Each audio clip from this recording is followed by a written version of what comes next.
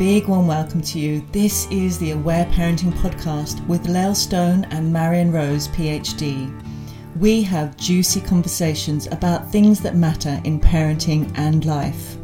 We're exploring all that Aware Parenting has to offer from many different angles, and we are so glad that you're here. Hello and a big warm welcome to you. My name's Marion Rose. And I'm Lael Stone. And today our topic is on harsh self-talk. Oh my gosh. I can't believe we haven't actually talked about this before, really. I know. It's true, isn't it? Well, we actually did have a message or two from some parents asking if we could discuss it, which I think is why we always love to say, if you want us to talk about something, please message us, because we often sit there and go, what should we talk about? Haven't we talked about everything? But no, there is still more to discuss. How are you, my friend Marion? What's going on in your world? I am happy. I'm happy. The sun is shining. That always makes a big difference for me. I'm going to be going for a bike ride with my son, which I'm really enjoying. Started this new Aware Parenting Instructor mentoring one-on-one sessions with some gorgeous women that I'm really enjoying, and just sinking into the rhythm of being at home a lot. And me, I love being at home a lot. So once I get into it, I'm just like, great, I'm happy here. I love that. I know that's, for some people that feels torturous. I know. You're like, oh, this is my heaven. I know. I was actually saying to someone else, because a lot of the women I work with, the mothers I work with, are all highly sensitive. A lot of them are homeschoolers, a lot of them entrepreneurs. So a lot of them are like, this is great, we love this kind of life. And I was saying, gosh, if something was going on in the world where we needed to be out every day and never at home, I would be finding that really challenging. So it's really interesting, isn't it, to see with each thing that happens. I'm thinking about the fires before that, for some people it's going to be easy and some people it's going to be challenging. And totally. Well, I sit in the opposite contrast, because I'm in the city. You're the country mouse, I'm the city mouse. And we are in day 7,640 of lockdown, or whatever we are at. It's interesting. It brings, I guess I'm the opposite. I have a lot of people who are out in the world doing stuff, and I have my school, which can't be open. And so I'm seeing the contrast of that, which is very challenging and frustrating for a lot of people, and frustrating for me. Like, I can't go down to my school, and we're not able to really do what we want to do with the kids, which is really challenging. And then I have, teenagers at home who are used to being so out in the world, who, aren't able to catch public transport to places or see their friends. And that's a super duper challenge for them. So I was just saying to you too, like, last lockdown last year, I just got super busy and made lots of courses. And I'm happy to say I'm still in that I cannot be bothered doing anything phase. I am actually really enjoying just not pushing myself to do anything. Any projects that I've got coming up, I've just went, can we push these back for at least a month or two? And everyone's like, yep. I'm like, great. I'm going to just take this time to gaze out the window a bit more and just love on my beautiful kids and, be in that state. So it's, it's different and interesting for everyone, isn't it, where we are in the world at the moment and where we're sitting. And for me, I'm finding great, there is a calmness in sitting in observation at the moment of everybody's feelings, what's going on in the world. And I think being able to have a bit of space to do that's really helping me. So that's good. That's good for me. Yeah, I think that can be helpful for everyone, can't it? To really dive in and feel and research, and then step back and, as you say, observe and notice. Yes. Absolutely. All right. Shall we just dive into this light topic? A little lightweight, light entertainment. So let's start, perhaps, because I love your bigger picture stuff. Do you want to start with the bigger picture of why we might have a negative self-talk or harsh self-talk? And we're going to talk today about the perspective of the adult, what that might be for us, and then also for the child, or when we hear our kids saying, I'm dumb, or I'm stupid, or I hate myself, all those kind of things. So we're going to look at both parts. So do you want to bring your beautiful magic in first of that bigger global picture of, why this may occur? Yes. And I do want to say, again, this isn't really aware parenting, although, again, it's congruent with aware parenting. We'll bring parts of that in. Yes. So I talk about, I'm very passionate about the idea of the disconnected domination culture, as I call it, which has been around for a couple of thousand years. And it's based on, in terms of language in particular, judgment, shame, guilt, all those really enjoyable ways that language create really painful feelings. And really, that I would see that the language that we have, that we then unwittingly, unfortunately, often passed down from generation to generation, is really a core part of what keeps this disconnected domination culture in place. Because you have enough people who have internalized shame and guilt as young people and then carry it as adults, and then pass it down, even if we're intending not to, even if we're doing everything we can to not do that. It really is powerful, and it keeps a lot of things in place when you have a lot of people who are really at core, have harsh self-talk, who think there's something fundamentally wrong with them, who feel shame often, who feel guilt often, who act from guilt and self-coercion rather than from willingness. And it's a really powerful and profound way that I would see that the system, one of the key ways that the system keeps in place and keeps kind of perpetuating itself. And I'm really grateful to the work of Marshall Rosenberg, Nonviolent Communication, who I first started. I came across it just after Aware Parenting, actually, so like 20 years ago, 19 years ago. And for me, it really helped me understand that, for example, guilt is not an inherent feeling. Guilt is the result of these ways of thinking about ourselves as human beings. And we've done other episodes on guilt because it's one of my passions. And what I love about these ways of understanding language, both external and internal, is that there are many, many ways that we can then have a profoundly different experience of ourselves. We can talk to ourselves differently. That is changeable. We can talk to our children differently. We can support them by the ways that we talk to them in having a compassionate inner dialogue rather than a dialogue that is full of guilt and shame and self-judgment. And also the same of others, that we can learn to respond to others in ways that are actually much more about our feelings and our needs rather than our judgments of them. And my experience as a person that came from feeling, I was one of the most guilty, shame-filled, self-judgmental people that I know. And through years of really changing that inner dialogue, my experience is completely different. I don't ever feel guilty. I very rarely ever feel shame. I don't judge myself. So, I'm like a living example that it really is possible to fundamentally change that. And I'd love to talk more about this today. But yeah, that's it for a little starter.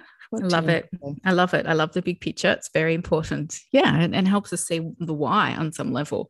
And I know in work with parents, sometimes when they talk about, why on earth would my son say that they're hopeless or stupid? I never tell them that. I always only tell them how great they are, or how magnificent they are, or how perfect they are, or all those kind of things. Where are they hearing this from? Why would they believe this? And as you say too, that can come down to being in our schooling system. It can be a kindergarten if there's shame used to get kids to do stuff. It is, our systems, as you say, are very much built on this. And so it is understandable on some level why, as children, this is the way they're processing some feelings. So I'd love to talk a little bit about seeing it as a parent when your child might be saying something like, I'm stupid, or I'm dumb, or I don't want to live anymore, or all those kind of things. So the first thing I kind of want to really just highlight is sometimes these are ways that children are trying to express, this is something that feels really big for me, or this is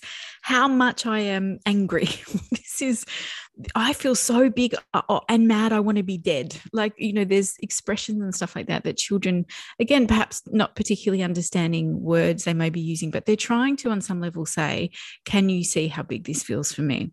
So, of course, as an adult, we often look through the lens of our own childhood or our own inner child towards our kids. And when we hear them say something like that, it can bring up great alarm in us. It can be like, oh my God, they've got poor self-esteem, or they don't want to live anymore, and all those kind of things. And I know that can be absolutely really, really alarming. So the first thing I say to parents is, let's take a step back and look at it from the place of, they are telling me something. Okay. And maybe what their words are saying and not what they're meaning. I also really want to flag sometimes what words they may be saying, particularly with teens. That may be something that really says, hey, we need to lean into this a little bit, or we need to get some extra support or help. So please don't disregard it as, oh, they're just telling me that because they're annoyed they can't have their friend over or something like that. So, being a little bit more mindful, or just tuning into where you think it sits with your kids. For me, I look at sometimes with parents I've worked with, they say sometimes it's easier to take it when their kids say, I hate you, mum, or you're the worst dad in the world. And it's easier for them to separate it a little bit and go, oh, they're really mad and they're projecting at me. But when they say things like, I hate myself, I am dumb, that can feel much harder to see, again, behind the behavior and in the words I use, to see that there is something there that is feeling really, really big, and they're trying to express those feelings. And so I look at, we both do, we often go, all behavior is telling us something. There is something they're expressing. And I also add, and we talk about this, I would rather have the words come out than be stuck inside. So if your child is saying to you, I hate you, or I hate myself, then I would look at it as, there is an opportunity for something to come out. We want these words or these feelings to come out, as opposed to being repressed or suppressed, how we talk about it, where they just internalize it and don't say anything and then have to move into those ways of numbing out to protect themselves. So, when I was thinking about this topic, I was actually thinking about myself as a child, and I do remember having times where I'd go, I'm stupid, or, nobody wants to be with me, I'm not friendly, as a little girl or something like that. And as I was reflecting on it just the other day, I was thinking there was something very comfortable about sitting in what we would call the victim state, which is, it's not fair.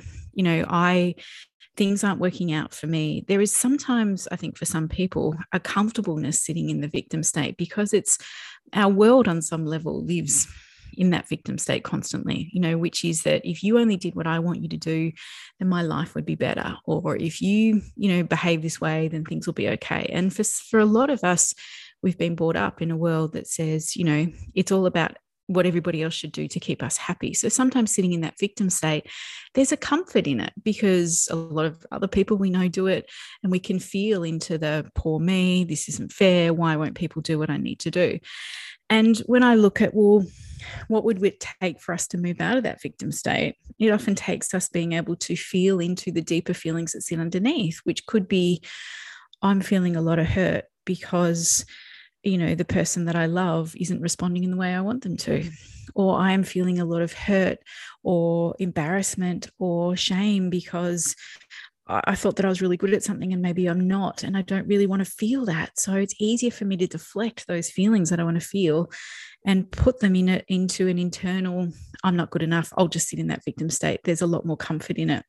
And I remember feeling that quite a lot as a child, that there was comfort sitting in the victim state, because as long as I stayed in that victim state, I didn't actually have to then feel into the other parts that felt really painful, whether that was about my needs not being met, expectations not being met, loss, those kind of things. So that may be helpful for some people, and you may relate to that, to be going, yeah, I remember feeling like that. Or sometimes even as an adult, it's easier to me to sit in that internal harshness than actually feel into the feelings of grief or loss or all the other pieces that may sit there, because we're very clever, particularly if we've been taught, that it's not safe to feel.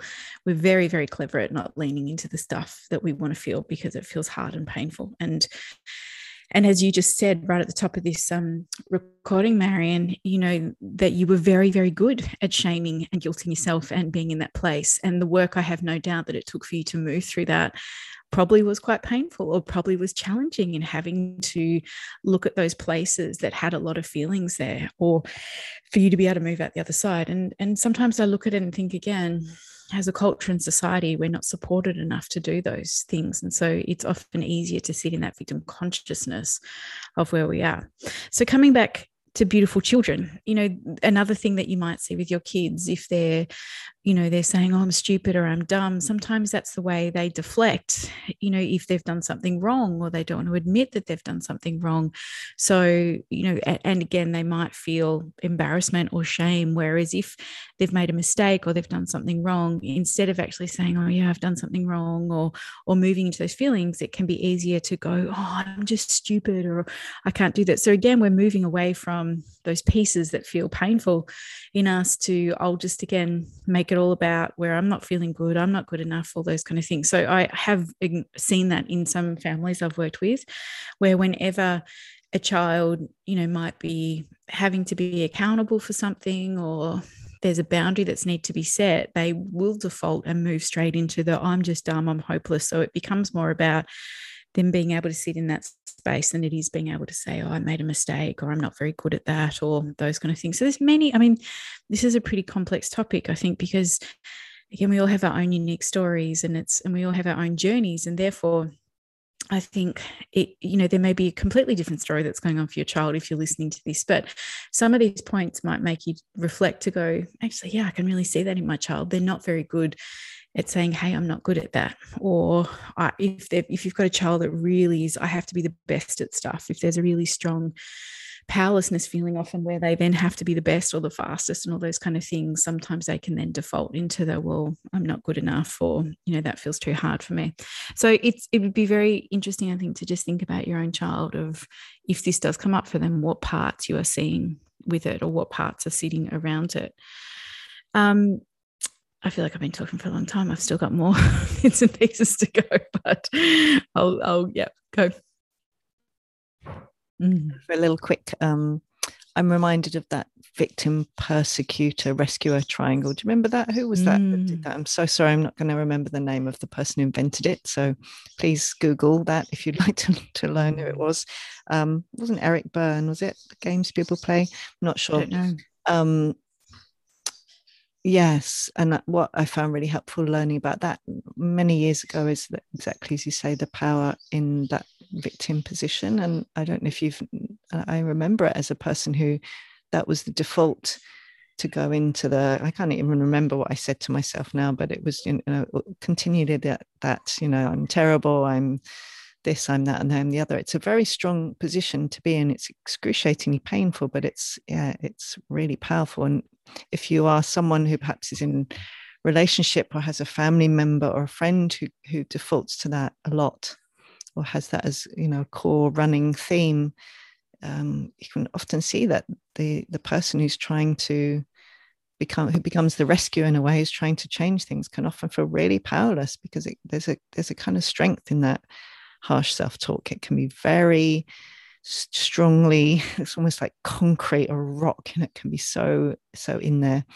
I do also want to say I love what you said about it being different for each person, because I think sometimes that dialogue can be there to protect us from painful feelings, but sometimes what I call the emotional stick, sometimes it also creates profoundly uncomfortable feelings, different types of feelings. But shame is horrible, guilt is horrible. The what I call the emotional bruises from those sticks can also create pain, as well as trying to protect from different kinds of pain, often more flowing feelings like as you say, the sadness or the frustration or the overwhelm or the not knowing, those kinds of things. So I love that. I mean, it's safe to say none of it feels good, right?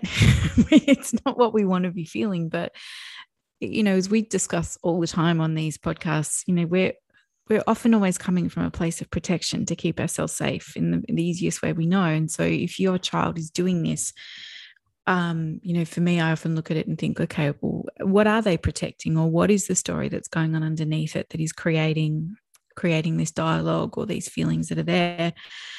And so, for me, I look at, well, how do we meet it as a parent? Because, and we've talked about this in many other podcasts as well, often our knee-jerk reaction when our child is hurting or struggling is to want to fix, because when we fix it, it makes us feel better more than anything. We just I don't want to see you in pain.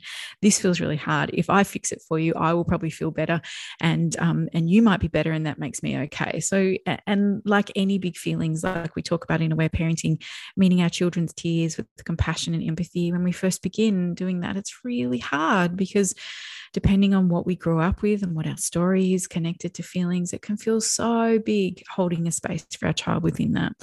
So I always remember, or I always remind parents to come back to curiosity, to come back to, if our child has got this negative self-talk, if they're saying I'm dumb, I'm stupid, all those kind of things, how could we meet that with compassion, empathy, with curiosity, and still sit deeply in our center whilst they are sitting in their space? Because as we talk about so often in aware parenting, the emotional safety is often what helps feelings move, transmute, change, shift. But when a child, and if you think about it, and I love to get parents to think about what it might feel like for the child. If the child is sitting there saying, I'm dumb and I'm stupid, and the parent is meeting them with an energy of like, oh my God, this is not okay. How can you say that? Or no, what's going to happen if you keep having these thoughts? And our default as a parent might be like, no, but darling, you're brilliant and you are beautiful and you are amazing.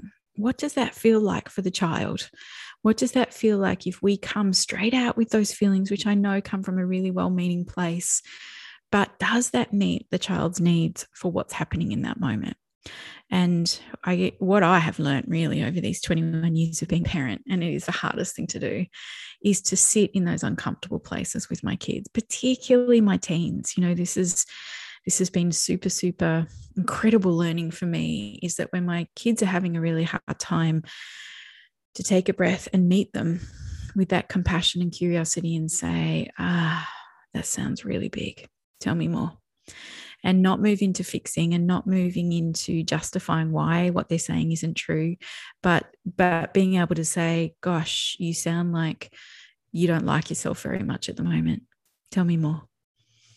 God, that must feel really big, thinking that you're dumb, sweetheart. Yeah, what makes you think that? I want to hear. Tell me more. And being able to meet it from a place of curiosity and holding and non-judgment, I think serves a beautiful purpose in allowing the child on some level to go, okay, here's these feelings. I'm gauging whether it's safe enough to feel them or to even go deeper with them or even look behind them. If the adult with me can hold that space, that container. So, for me, the first thing is always to not make it wrong, but to sit there and say, hey, I'm curious and I'm so sorry you're feeling this way. And I'm here to listen to as much as you want to say about it. And I invite you again to think about, if you were a child that had that negative talk or felt that way about yourself, what is it that you would have wanted from your parent when you felt like that? What is it that you would have needed in those moments that would have helped you either connect into what was really happening or where those feelings were coming from, or helped you feel safe enough to shift or open up to whatever's happening? And I think it's a beautiful way I often think when we're thinking about where our kids are at and how we can support them. And I love this, Marion, because you often, this is something I think you taught me many, many years ago, of what would I have needed when I was your age? What is it that would have helped me be able to melt a little bit more into those big feelings? I also know that with some parents I've worked with, what can come up for them when our kids are having those reactions and thoughts is a bit of a knee-jerk reaction that says, God, don't you know how lucky you are?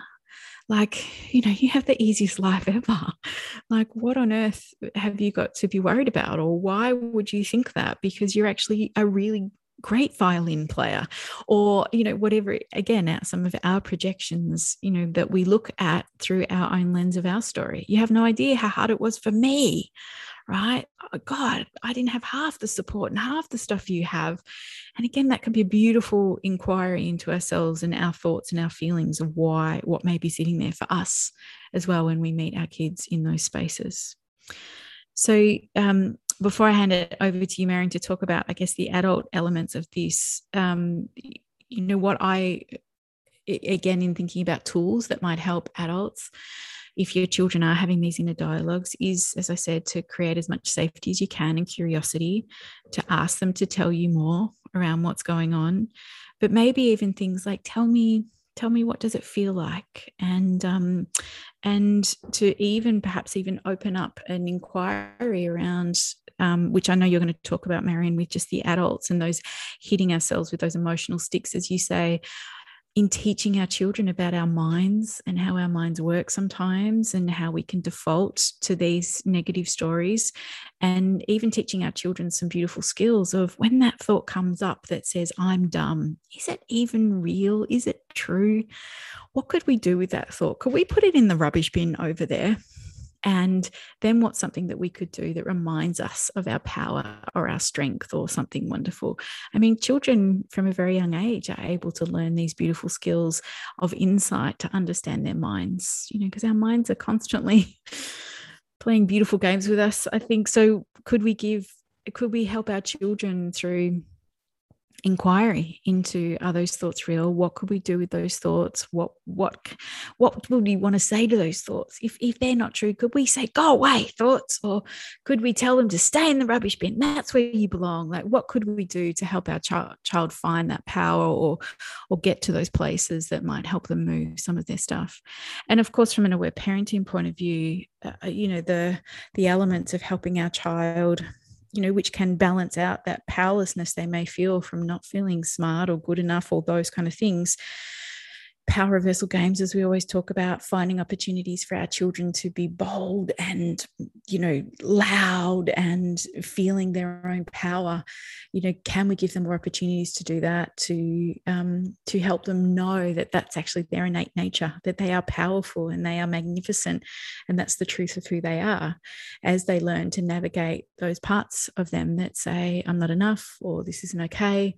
How do we teach our kids from a young age to have that incredible connection to the truth of who they are, so they don't have to carry these stories? And I see that as a beautiful opportunity. I've seen that with my teenagers for sure, that as they've navigated pieces, and particularly in the teen years, having daughters, when they've done that, I'm not beautiful enough, or my body isn't right, or I don't fit up to a standard, all those kind of things, of an incredible opportunity to listen to my kids' feelings, to help them understand the bigger picture of the world and what it tells you should be and look like, and then brainstorm ideas with them about how they find their power within themselves. And I see that as a magnificent opportunity for them to get that at a young age, to help shift and transform that story, so they can actually, move into adulthood knowing the power of who they are. So that's my little rant about kids and how that might turn up. As always, though, I would say, as an adult, as a parent, if your child is navigating these pieces, then I highly, highly recommend some listening time, whether that is with your therapist or an empathy buddy or whatever it is, so that you get to talk about how it feels for you. And I think, as I'm sure you're about to talk about, Marion, too, of when we see this sometimes turn up with our kids, that it can be definitely connected to ourselves as well. But as a parent, these are big things to sometimes hold, particularly when our children are saying some pretty negative things about themselves. So being able to make sure you get lots of listening time, so you can work out your piece in it, you feel resourced enough to come back, to be in that compassionate, curious place where you can sit there with your child and say, gosh, that sounds really big. Tell me more. So yeah, I hope that kind of gives you perhaps a little bit of perspective, or some tools to think about how we can meet children in these spaces. Love that. Really practical tools. I want to add as well a couple of things in terms of the power we have as parents, particularly when our children are younger and they are being so influenced by us. Is I think there are two main ways in which we impact our child's inner dialogue and how they talk about themselves. And the first is obviously how we talk to them. So what I loved and so grateful for coming across MVC when my daughter was a baby is that I learned to think and talk in different ways as she was learning to talk, and it was such a beautiful way to practice it. So if you want to look into MVC, I really recommend it in terms of really understanding. What I love about one of the many things about Marshall's work is really understanding the difference between a thought and a feeling. And the other thing, really understanding that in our culture that we generally, if we have feelings or needs, what this culture does is we either judge ourselves or we judge others. So what MVC does, it supports us to speak in a language of feelings and needs rather than a language of judgment. And that is incredibly powerful. And I'm so incredibly grateful for it. And, MBC for me is such a pivotal foundation of my life and, my consciousness. So, how we speak to our children really matters. They take that in. So if we're using judgments and shaming, and that might be of them, but it may be of just other people. We might not do that to them, but we might talk about, just constantly judging other people, like driving along, talking about idiots, or I don't know, whatever it is. They're internalizing that, especially when they're young. And the other part of that, the second part, is our own inner dialogue. And I've experienced this many times with parents who are just doing everything they can to, as you said at the beginning, they might be just always, darling, you're wonderful and you're this and you're that.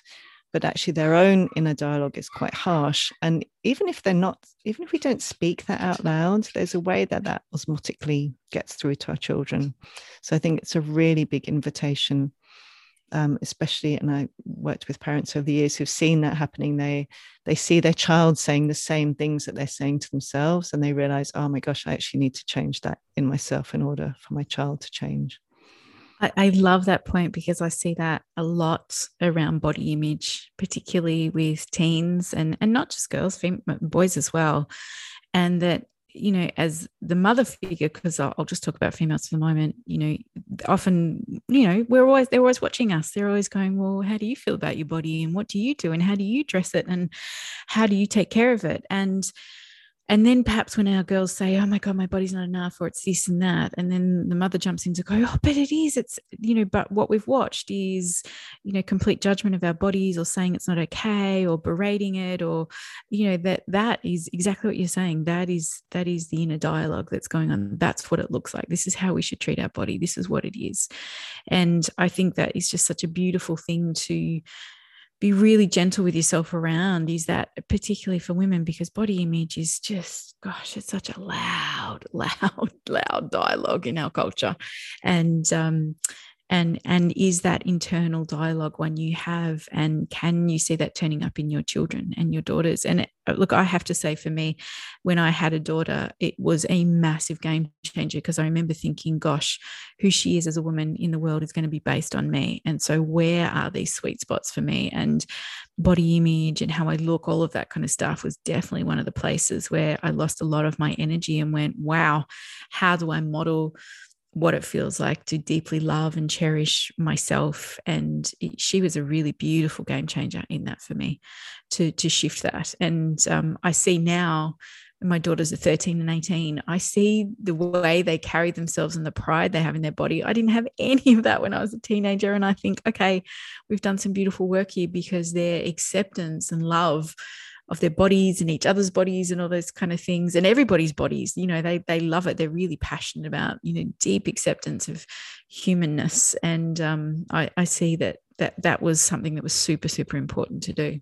Yeah, I so agree with you on that. And the other thing is our inner dialogue also profoundly affects all our behaviors. What the things that we're willing to put up with, the ways that other people may treat us, the ways that we silence ourselves, all of the ways that our little ones right from babyhood are observing us, exactly as you said. They're observing us and they're taking in and they're learning, and our inner dialogue affects everything. So I think it really is, rather than as another opportunity to pick up more sticks and more self-judgment about what we might be doing around that, is the biggest invitation in ways that we may not have been willing to face these things. We may not have been willing to change. But when we see the impact or the potential impact on our children, and we understand how excruciatingly painful it is to, for example, judge our bodies, and we don't want that for them, it's the most wonderful invitation to really shift that for ourselves so that they can have a profoundly different experience. Such a wonderful thing. One of the many gifts our children bring to us. They bring all the gifts. They bring all the gifts. It just is so, isn't it? If you want to work through your whole story, just have a child and let them bring all the pieces that need healing to the surface. It's like, here it is. You don't have to look very hard, do you? Nope. Yeah, right there. Yeah. So do you want to talk a little bit more then, Marion, about, as the adult, those inner harsh words that we might have. And, do you want to talk a little bit more about, your work and how we can help to shift and move some of that? Oh, well, what I love is that, this really came about through my passion for aware parenting, but also NVC and other things that I've loved in my life, is that what I realized after time, because I was working with women, mothers in particular, who, as I say, they were meeting their children's needs, and they were listening to feelings, and they weren't using punishments and rewards, and they were doing all the things. And yet what I saw is they were doing the opposite for themselves. They weren't meeting their own needs or valuing them. They weren't listening to the feelings. They were judging themselves if they had big feelings showing up. They were punishing themselves with guilt and self-judgment. And so I really saw that the opportunity is, and actually the wonderful thing is, and I so often remember when mothers in particular get this point, is that if you're practicing aware parenting and you are kind of understand the principles, and you're aiming to do that, of course, none of us is going to be able to do it all the time, but as much as we can, if we're responding those ways to our children, is then we can actually just do a little 180-degree turn and actually start offering those to ourselves. And really that was the basis of my inner loving presence process that I developed, because what I realized is that, all the things that I said to my children, I could actually start saying those to the younger parts of me in the ways I was listening to them, I could listen to myself. So, rather than, I can't even remember the harsh things I would say, but maybe, you're so stupid because you can't do that. It would be like, I would never say that to my child. What would I say instead? And so a really simple little thing, even if you don't get into the ILPP, is if you're in that situation, if your child was in the situation you're in now, when you're partially judging yourself, what would you say to them? And to actually start replacing gradually the inner dialogue. And it's completely replaceable. And this isn't spiritual bypassing, because we're still listening to the painful feelings. We're still listening to the younger parts. But this is really just internalized. That our inner harsh self-judgment is just internalized from the outside. The way I see it is, what was external becomes internal. What is internal becomes external. It's reflected in our relationships, and we'll tend to then feel really comfortable. And I know for me, when my inner dialogue was so harsh, I would, for example, boyfriends would be really harsh to me, and it was really painful. But it was a complete match, and I was totally willing to put up with it. And day after day, I remember just being so upset, that they were talking to me like this. But I was completely willing for that, because that was what I knew. And so what we can do is, as we gradually change, we change that internally. We change what we're willing for externally. We're no longer willing to be treated harshly. We're no longer willing for, whatever it was. And that profoundly changes our relationships. And that is fundamentally possible, and one of the most empowering things that we can do, I think. And I've found it incredible healing has happened through the internal shifts, and then the external shifts. I wouldn't have relationships that I have now, like my friendships, like with you, for example, the love and the support. And when we are, if our inner dialogue is harsh, we may find it really hard to receive love and compassion and support and empathy, because it helps us connect with all the times we receive something different externally. So often that's the way in, is and part of this work that I do is, if you're finding it hard to say something enjoyable to yourself or receive something enjoyable for someone else, is to actually get to say all the things you would like to say, which might be, I don't believe you, or go away, or you don't really love me. Or so we actually get to say the things that we would have wanted to say as younger people, when we first heard that judgment, when we first heard that harsh word. And I think there's something really powerful as well about really getting to the point where, when some kind of inner dialogue has just been repeating and looping, and we're so familiar with it that it seems like it's true, and it seems like it's us. And when we actually start to realize, gosh, that harsh thought is not me, it's not true.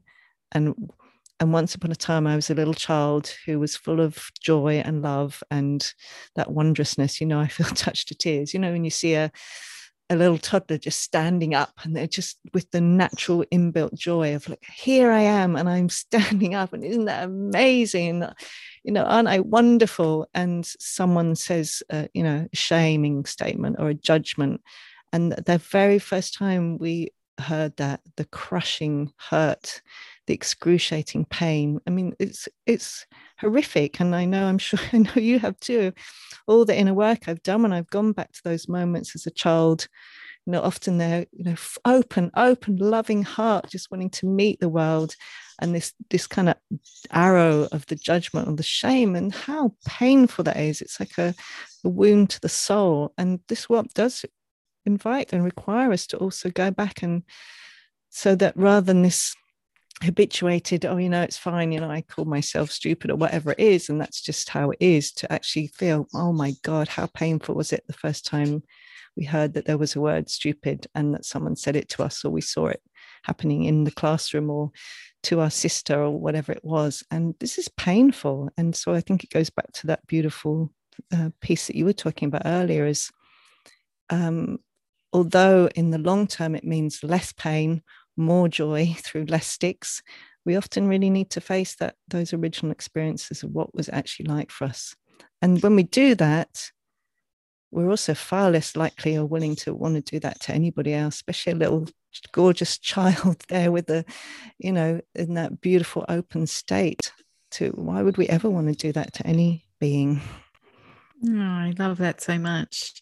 And as you're talking, it's, for me, my own inner process, it often used to turn up for me around, not so much in relationships, but would turn up in work stuff. Oh, I'm not very smart, or I didn't do this, or, oh God, I shouldn't have said that. That's often where my inner critic would come in and feel like I'm not good enough. And I started just with saying a statement to myself: what would compassion look like right now? Or what would love look like right now? So I've got that thought going on. And then even in saying that statement to myself, what would compassion look like right now? It'd make me stop for a minute and go, well, compassion would look like, oh my God, look how brave you are for just getting up and having a go. Or, oh my God, look at you just being out in the world, trying to, do new things. Or it would find places that was just like, none of that is true. And compassion, and even if I only started with 5% of compassion, just a little bit in, I couldn't go from having those thoughts around myself of negativity. I couldn't do a whole 100% blanket love. You're amazing. You're the light. You are the best, right? That was too far a stretch. I couldn't get there. So I had to start with just a tiny little bit. Just a tiny bit of compassion to say, yeah, I can see that you're beating yourself up. I can see you think you're not clever enough. But I'm just going to chuck in 5 or 10% of compassion and just try that on for a little bit and see how it feels. And then gradually it gets bigger and bigger, to the point that whenever I had one of those thoughts, I'd be like, whatever, see ya. I could just be like, you're not real. I'm just setting a serious loving limit boundary around that. I'm just not going to even allow that in, because it's not true. Because the truth of it, as you just said then, is we wouldn't, a beautiful child in their absolute brilliance and uniqueness and magnificence is born enough. And we are still that. We are all still that. We've just been conditioned to believe we're not, or we've just forgotten. And that is actually the truth, that all of us are enough. Just purely by the fact that you were born, you're enough.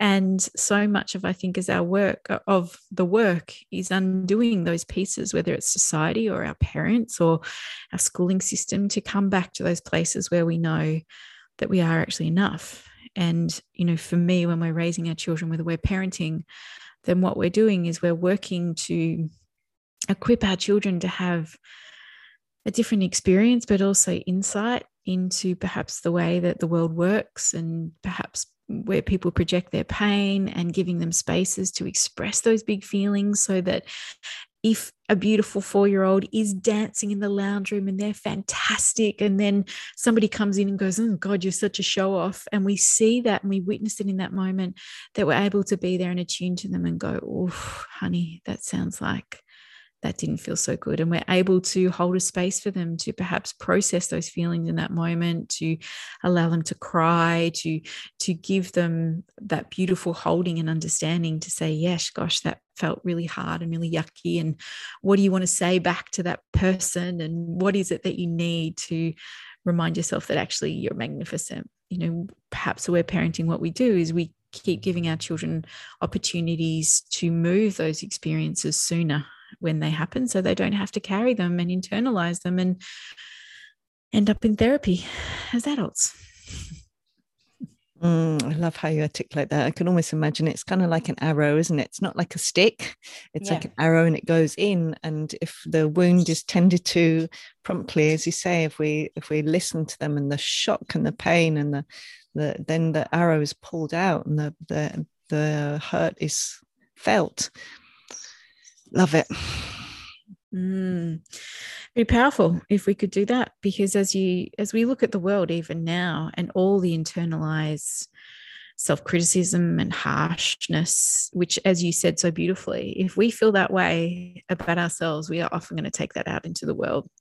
And the one thing I was saying about compassion, for me, starting with what compassion looked like, the more I did that compassion process for myself, the more compassionate I became with everybody. Like, it's almost like judgment just kind of moved, because it was just, oh gosh, we are all doing the best job we know how, and we've all got our hurts, and that compassion just seemed to float into many, many other places. And it became easy to respond from compassion instead of judgment or harshness, because, as you say, when we work with it internally, then it can reflect back to us externally. It's so powerful, isn't it? I find that so often in people working with the ILPP work, is they sometimes think, oh, but if I'm going to be more loving to myself, does that mean I'm going to receive less love from the outside? And what I always is, then they come back with a story like, oh, I listened in with my inner beloved around something, or as I've talked about, have that in a loving version of my ex-husband who I get on really well with, but sometimes I just really want to hear something in particular. And then what happens is they'd often come back, mentees, and say, oh my gosh, you wouldn't believe it, but after I did this amazing thing with my inner loving mother, my mother then came and listened to me with empathy in a way she never has. Or I had my inner beloved listen to me, and then my partner came and actually said this, and he's never said that before. It just is so powerful. We really are incredibly powerful in terms of our own capacity to change our relationships through internally changing our internal relationships. So true. It's just reminded me, just last night, actually, my husband, who's been moving through some beautiful, powerful work through this lockdown's brought up lots of stuff for him about his family. And he's been really diving deep into some big stuff and letting go of some things. And he shared with his father a week ago, this is what's going on for me. I'm having a hard time. This is what I'm dealing with, looking at. And his father's not one to emotionally connect at all. And then a few days later, his father came back and said, I just wanted to check in that you're okay. And I really admire you. And I love that you're looking at, like, just all the things he's never heard his whole life from his father. And his father came back and just said it. And Mike was just in there going, wow, that's just amazing. And he just said, thanks, Dad. And he goes, but I almost didn't need it anymore. I didn't even need those words. I would have maybe needed them 10 years ago. I didn't even need them because I'm doing it inside. It was beautiful to hear, but it was amazing to watch, actually, just how quickly that shifted. So beautiful. Powerful stuff. All right. What's your offering for people? And also, do you want to tell them about your course, your inner loving power? No, you're even in your that one. Loving I would love to. What's the invitation? Well,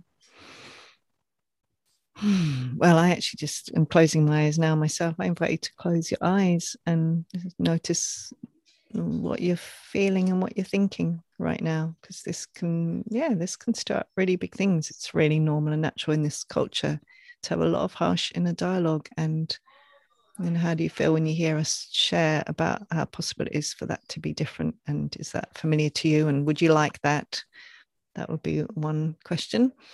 And number two, yes, my inner loving presence process course, which is a whole way of, there's two main parts of it really. One is connecting with these inner loving presences within us who can respond not only with compassionate inner dialogue, but also with loving presence. And the second one is then actually inviting those to go back and so support us in when feelings come up in the present moments that are about the past, that we actually go back and almost like a little psychological time machine and go back and really hear those younger parts in ways that bring great healing and that affect the present again.